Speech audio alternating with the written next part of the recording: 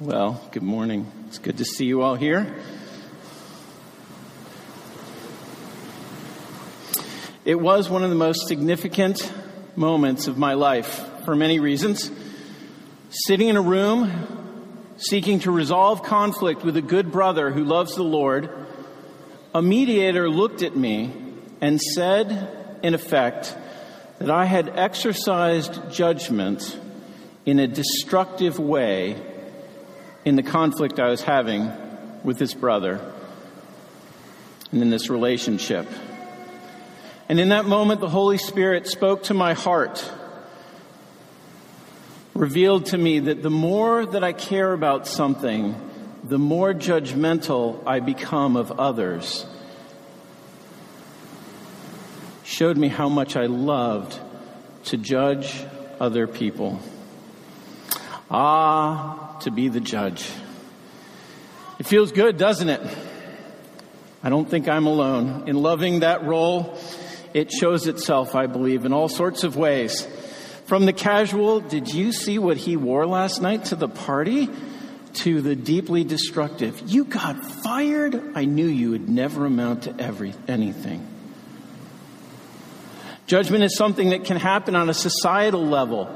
As our society today is grappling with the fact for years, this country has judged people on their gender and the color of their skin rather than their intrinsic worth.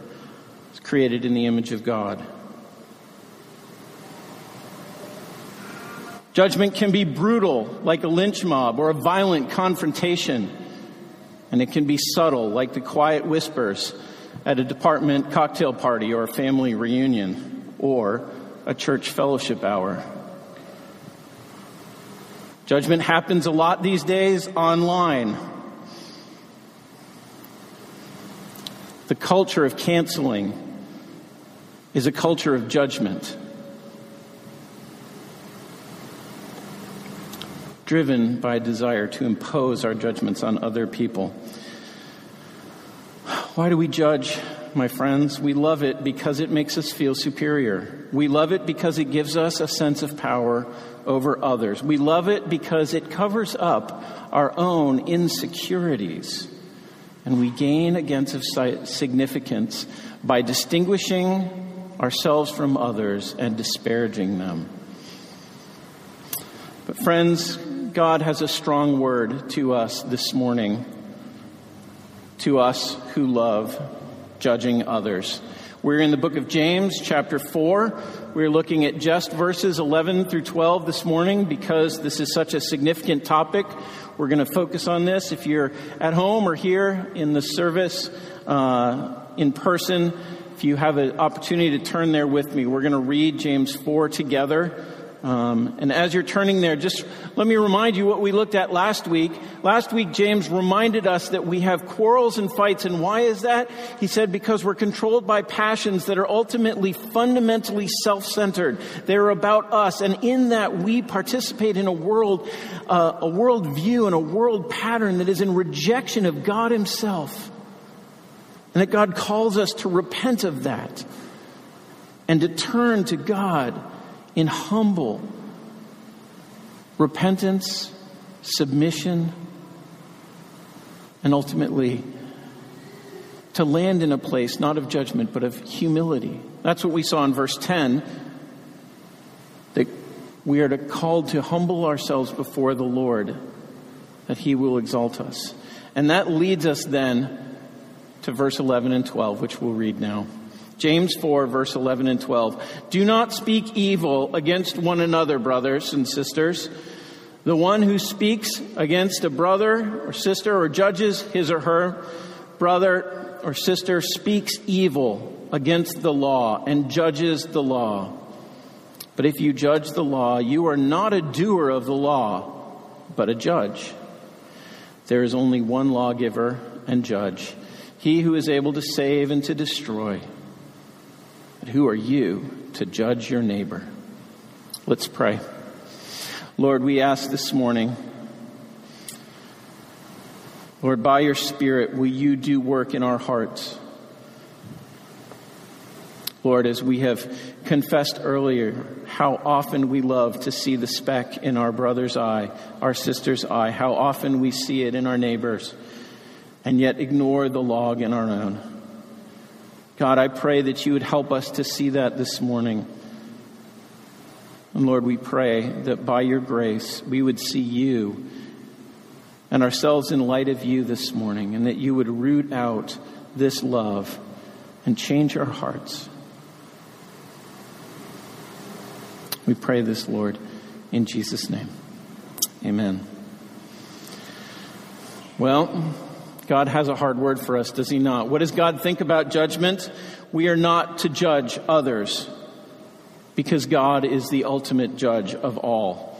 And in this passage, as we walk through it, we're going to see two reasons, and then we're going to talk about two questions that arise. We're going to do reason, and then a question that arises, and reason, and then a question that arises. So first of all, in verse 11, what do we see? What is the first reason in verse 11?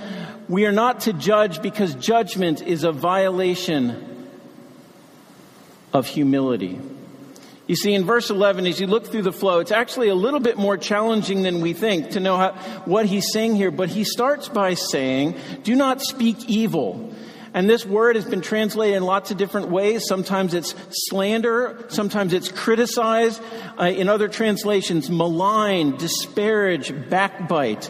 The core idea here is that of defamation. That is, we speak to denigrate, to speak down of someone else, to speak poorly of someone else. And here's the thing, this word doesn't say that what you're saying is not true. It could be truthful things that are being said, but they're being spoken with the purpose of elevating ourselves and, more importantly, of diminishing or oppressing or sitting over someone else. It is not actually as much a violation of love, for we can speak the truth in love to someone, but it is a violation of humility. I am going to stand over you in the words that I speak about you. You see this because James then turns the corner, right? The one who speaks against one or judges one, and that's where you see he turns his vocabulary to say this is about our judgment of other people. And to sit with the power to condemn others, often, maybe always, with a heart of selfishness or jealousy that drives us. We love to put others down. We love to put others down so that we might seem better than them. And the focus here, I think, is on verbal judgment. We're in a long section where where James has been talking about speech and words. But remember what we read earlier in James chapter 2, where he was talking about how you treat people when they walk into a meeting room or a meal. It says, if you pay attention to the one who wears the fine clothing and say, you sit here in a good place, while you say to the poor man, you sit over there or sit down at my feet.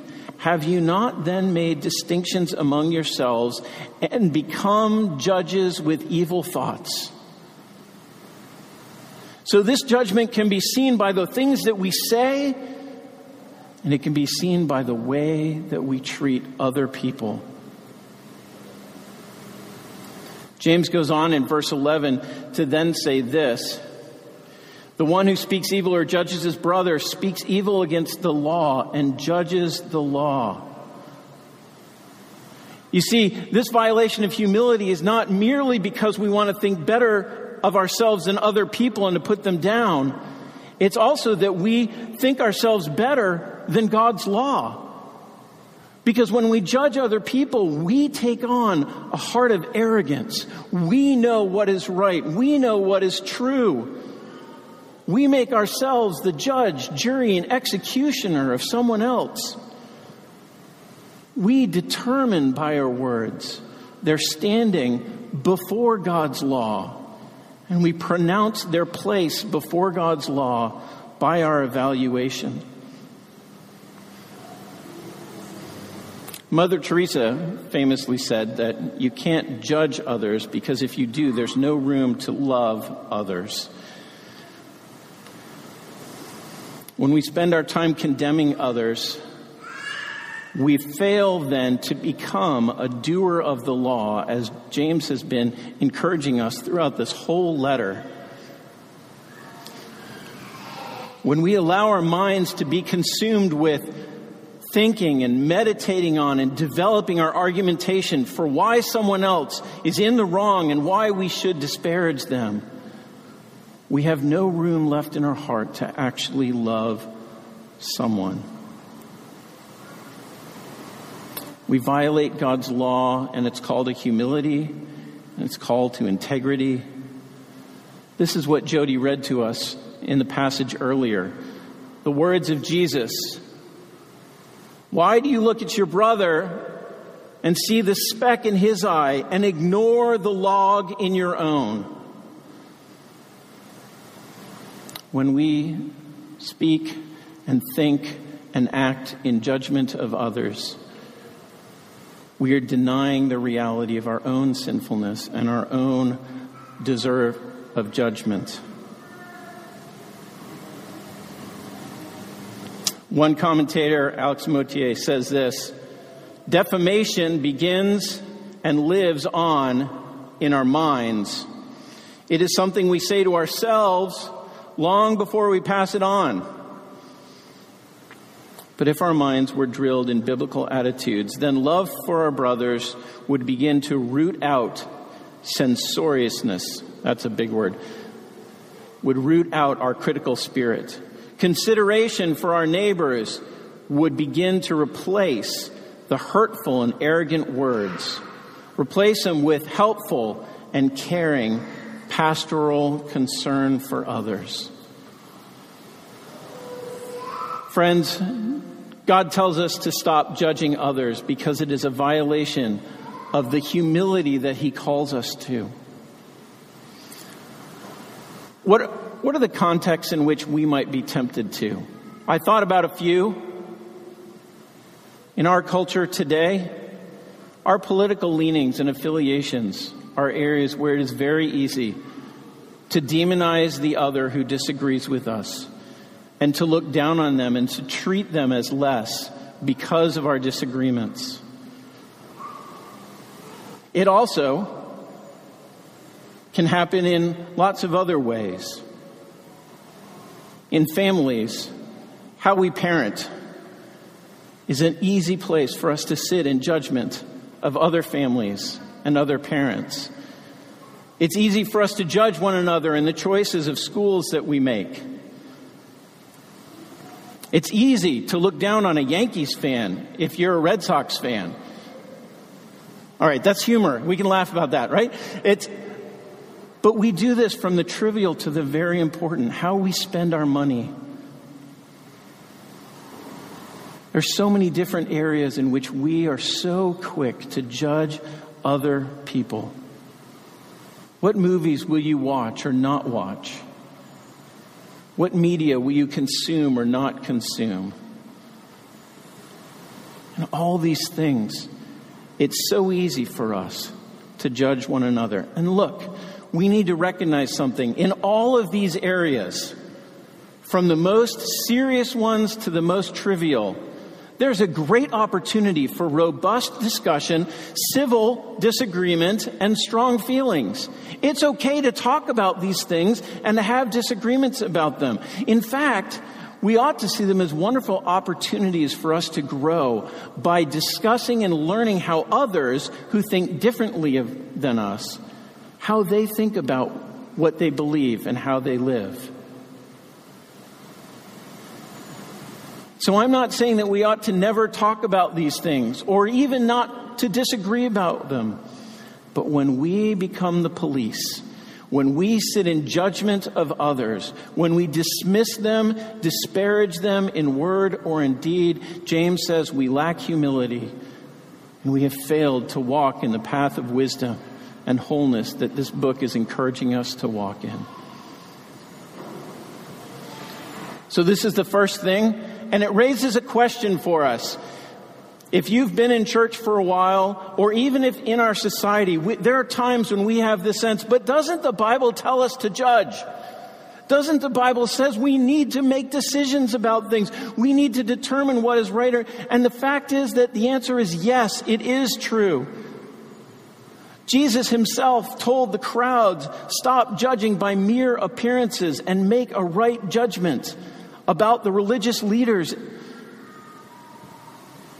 In Matthew 7, right after the do not judge, Jesus tells the crowds in 7:15 and following to beware of false prophets, of those who will teach untrue things and who will live lives that are contrary to God's path. In Galatians 2, we see the Apostle Paul confronting his brother, the Apostle Peter, because of his behavior and how he was disparaging the Gentiles and denying the gospel in the process. We know that in Matthew 18 and in 1 Corinthians 5 and 6, the church is called to address sin in the lives of a brother or sister, even to the point of declaring them no longer consistent in their profession of faith in their life. So we need to acknowledge that, yes, the Bible does call us to have discernment and even at times to make judgment. But listen to Galatians chapter 6, verses 1 and 2, or 1 through 3. The Apostle Paul writes this: restore a fallen brother or sister, but do it in all humility. Brothers, if anyone is caught in any transgression, you who are spiritual should restore him in a spirit of gentleness. Keep watch on yourself, lest you too be tempted. Bear one another's burdens, and so fulfill the law of Christ. For if anyone thinks he is something when he is nothing, he deceives himself. So what the Bible says is there are times to make determinations, to make evaluations, to discern truth and error, right from wrong. It is right to do that. But the only way that we are able to do that before God properly is with the kind of humility that James has talked about in the previous passage and the kind of humility that Paul addresses here. I am not better than you. I know that I too am prone to sin. I know that I am not beyond failing. I know that I don't have all wisdom and knowledge. And yet I bring this to you, brother, sister, with gentleness and with tears and humility. That's the kind of judgment that God does expect us to exercise more broadly. And so Doug Moo in his commentary says, James is not prohibiting the proper and necessary discrimination that every Christian should exercise. James rebukes jealous, censorious, again there's that word, critical speech by which we condemn others as being wrong in the sight of God. And friends, this leads us to the second reason why judgment is wrong. It is because judgment of others usurps God's right role as the judge of all. At the end of verse 12, he says, who are you to judge your neighbor? And the answer is, you are nobody. Because, go back to the beginning of the verse, because there is one God, one judge, one lawgiver. And it is not you. You were not tasked with being the judge of the world. You were not tasked with making all things right everywhere. It is not your job to redeem and fix the world.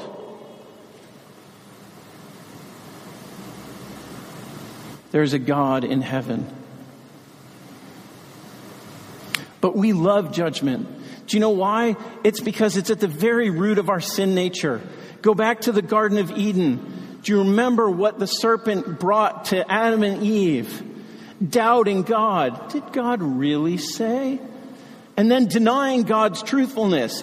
You will not surely die. and then baiting him. In fact, you can be like God. You can take God's place of determining what's right and wrong in the world. You can take God's place to be the judge of your own goodness and happiness.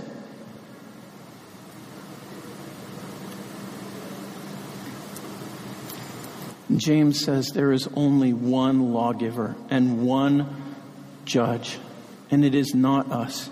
It is the God who created the heavens and the earth. And the root of our self-centered, self-important passions, the root of our sitting above God's law or sitting above our brothers and sisters and judging them and putting them in their place, is ultimately a rejection of God himself. God, who is the only one who by his nature is the lawgiver, because he is the one who embodies all that is perfectly right and good in the world. He is the only judge, for as creator, all of his creation is accountable to him. He knows all things. He has created all things and given all things life. And the Bible affirms over and over again that he is altogether right in all of his evaluations. James goes on and says, he alone has the power to save and to destroy. We recognize that as our Creator, God holds our life in his hands. He holds right and wrong in his hands. He holds the eternity, our eternity in his hands. And he is able to both save and destroy. And when we take up that place, when we sit in the seat of judgment, we are usurping God. Friends, this is a frightening place to be. Listen to the words, the writer of Hebrews, a warning to us. He says, for if we go on sinning deliberately after receiving the knowledge of the truth, there no longer remains a sacrifice for sins, but a fearful expectation of judgment and a fury of fire that will consume the adversaries. Anyone who has set aside the law of Moses dies without mercy on the evidence of 2 or 3 witnesses. How much worse do you think will be deserved for the one who has trampled underfoot the Son of God and has profaned the blood of the covenant by which he was sanctified and has outraged the Spirit of grace? For we know him, that is God, who said, vengeance is mine, I will repay. And again, the Lord will judge his people. It is a fearful thing to fall into the hands of a living God. And friends, it is to our peril when we choose to try to usurp that God's role and to be the judge, jury, and executioner ourselves.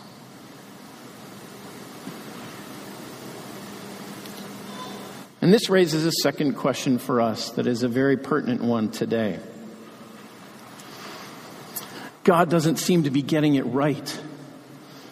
What about the injustice of the world? What about the wrongs? What about the wrongs that I have suffered? What about the wrongs that have happened in our history? What about the wrongs? It looks like evil is winning sometimes. We're afraid that evil will triumph and that God's judgment is not sufficient, that he does not execute his judgment in our timing quickly enough. There's a whole other sermon to be preached in response to this question, but I want to give just 2 thoughts. First, there is a right place for speaking the truth in love. There is a right place for resisting evil. There is a right place for confronting sin, both individually in relationships with others and societally and globally. It is right to call sin, sin. It is right to point out what was wrong. This command that to not usurp God's role as a judgment does not mean that we cannot work for a better society. It does not mean that we cannot look to and call our society to a higher standard. But in the end, we must recognize that we will never create the perfect society. Our ability to judge and our ability to redeem are similarly weakened by our creatureliness and by our sinfulness. We are not the ones to make things right in the world. Ultimately, God is. We will all stand before his judgment one day.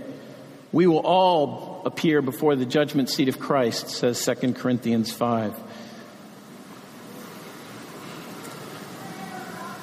So is God not doing it right? Well, friends, the Bible assures us that God will judge every sin. He has promised to eradicate all unrighteousness. He has promised a kingdom that is coming that will be perfectly just and beautifully right.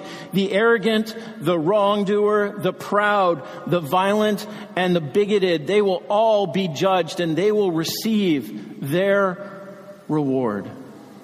When we feel like the unjust are winning, there is great comfort. And throughout history, the church has found great comfort in knowing that even if God does not punish them today, there will not be one who will get away with what they are doing. You see, the gospel tells us something much more wonderful.